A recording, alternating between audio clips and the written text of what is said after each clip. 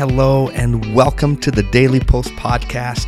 My name is Yuri Mello. I will be your host as I guide you through the most valuable and relevant emotional and psychological ideas. Ideas that will transform your perspective and enhance your personal life and relationships. Let's do this. This is episode number 18. And a good day to you, my friend. I am happy that you are here. What a terrific thing it is to engage in our own personal growth and evolution. I'm happy that you are with me. I'm happy that you are here today. And today we're going to be talking about this wonderful quote. It's one of my favorite quotes by one of the things that I think really made me want to be a therapist when I was in school. It was when I started to study humanistic psychology, and the father of humanistic psychology was this man by the name of Abraham Maslow. He's probably the most famous for creating the hierarchy of needs. Another therapist that followed him was Carl Rogers as well. And I really just enjoyed their style. I think maybe in part because maybe it seemed to gel with my own thinking a little bit, with my own style, and I really, really liked it. But there is this quote that Abraham says that I think has stuck in my mind from the moment I heard it, which is, what a man or woman can be, they must be.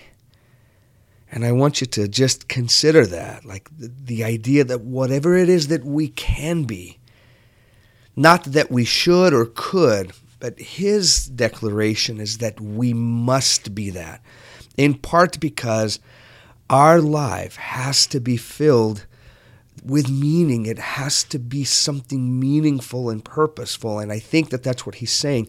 Whatever we have the capacity to do, or whatever it is that we feel driven to do, we must do to ensure that we feel that sense of purpose, that sense of joy, that sense of happiness. As like I was saying before, Maslow really was the father of this hierarchy of needs, right? And his main, I think, what he brought to the whole psychological climate at the time, which was really behavioristic in mind and psychoanalytic with Freud. And what he really did is he challenged the current psychological understanding of his time by stating that we were more than just a mess of hidden drives to achieve pleasure and move away from pain. Maslow instead believed that mankind's ultimate drive was to self-actualize. And self-actualization, I think, takes many forms, or it could be viewed in lots of ways. But for me, it's engaging in spiritual enlightenment, in the pursuit of wisdom, in creative pursuits, increasing our own creativity and creative part of our life where we can create things. And of course, the enhancement of learning to love, being loved, and learning to be altruistic in the community or with others around us. And so he stated, I loved this. It kind of in connection with that quote that I stated before. He said, a musician must make music. An artist must paint. A poet must write. If he is to be ultimately at peace with himself, what a man or woman can be, they must be. This need we may call self-actualization. It refers to the desire for self-fulfillment, namely to the tendency for him or her to become actualized in what he or she is potentially. This tendency might be phrased as the desire to become more and more what one is to become, everything that one is capable of becoming. According to Maslow, right, if we want to experience the internal peace and the fulfillment, then we must be moving towards self-actualization. We must become what we can be. This is why mind-numbing agents such as TV, video gaming, business even, alcohol, pornography, and drugs are such dramatic life suckers, because they numb that internal spiritual drive to grow, evolve, discover our purpose, and then move towards it. Now, I'm not suggesting that all things in that list are completely useless, because that is incorrect. I can certainly find meaning and growth as I engage in some forms of entertainment if they're utilized for that purpose. And I'm not even saying that I can't engage in entertainment, which I absolutely can and do, and I encourage you to do that as well. But your next question for me may be, Yuri, what is it that I'm meant to be? Now, this doesn't really need to be a mysterious question filled with exotic answers, right? Which we sometimes really look for, right? What is my one purpose in life? Because the reality is that we are meant to be many things. And you will find that as you stop hiding from life and instead engage and invest in your life, that those purposes will manifest themselves. Indeed, engaging and investing fully in this life, right? It's the living deep and sucking out the marrow of life is what we're meant to be. Becoming who we are meant to be is not our destiny. It is instead a conscious effort to move toward growth, excellence, and enlightenment. It is a drive to move beyond the superficial, the average, and instead to plunge into the deeper parts of things. I love this quote by Beethoven. He said, "Don't only practice your art, but force your way into its secrets. For it, and knowledge can raise men to the divine." Yes, that is a good example of what the move and drive towards self-actualization looks like. This can be achieved in marriage as partners seek to become more loving, attentive, caring, and loyal to one another's well-being. As parents become aware of their own failings and own scandal and hypocrisies, right?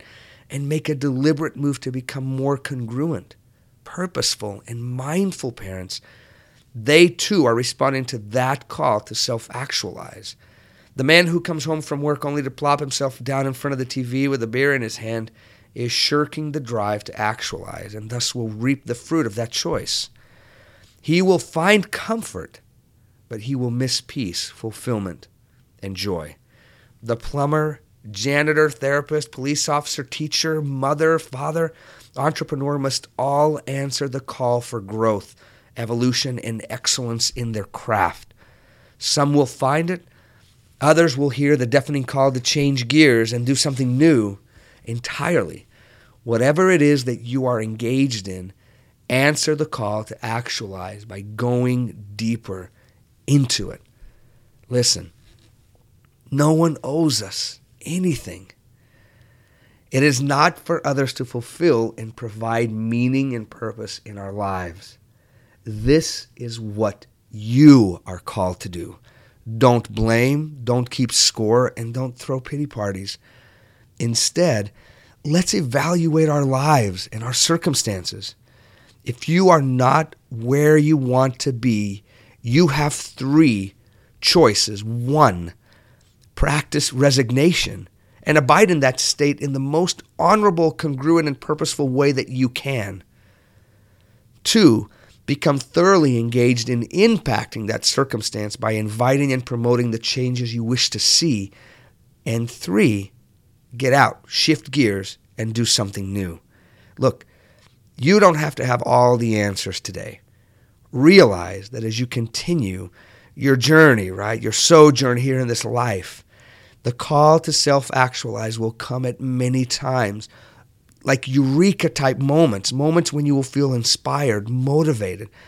And in many places, stay conscious so that when you feel that spiritual call, you will answer with a resounding yes, and thus fulfill that divine drive. That is what the purpose of this week is about. It's almost about you taking some personal inventory. Now, I promise I'm not here to add more complication to your life. I promise you. I'm not here to give you more to do. What I'm here to do is to ask you to look. Take a look. Take a look at your own goals. Think about, pray about, meditate about. Talk to a therapist about, a religious leader about, a friend about, your spouse about, your children about. And just take a look. I mean, just a few moments ago, My precious wife said to me on a conversation in the car, she said, "Man, Yuri, I think you've bitten more than you can handle. I think you better take a good look in," right? And talk about it. I love my wife. She is so amazing.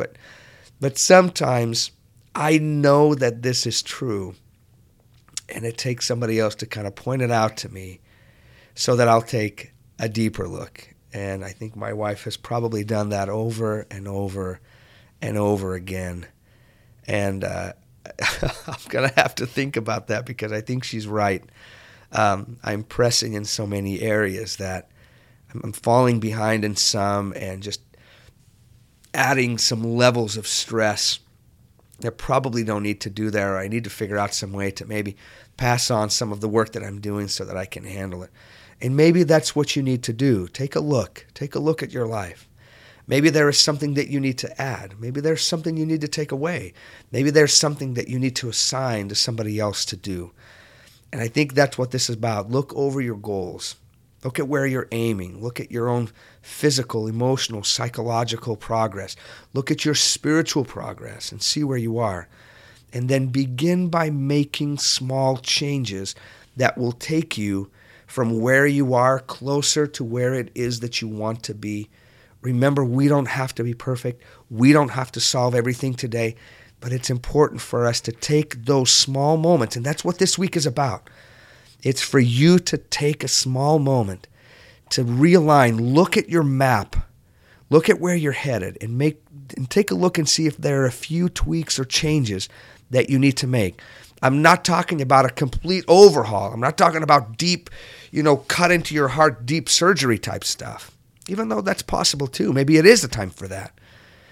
But for a lot of you, it may just mean some small adjustments that will take your life from that place of stress and lack of sleep or anxiety to a place that's better, that's more in line with your purpose, more in line with the things that are the most valuable. My friends, I'm so happy you're here. I'm pleased you're here.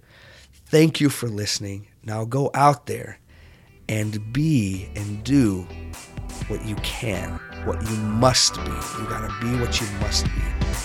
And I'll see you tomorrow.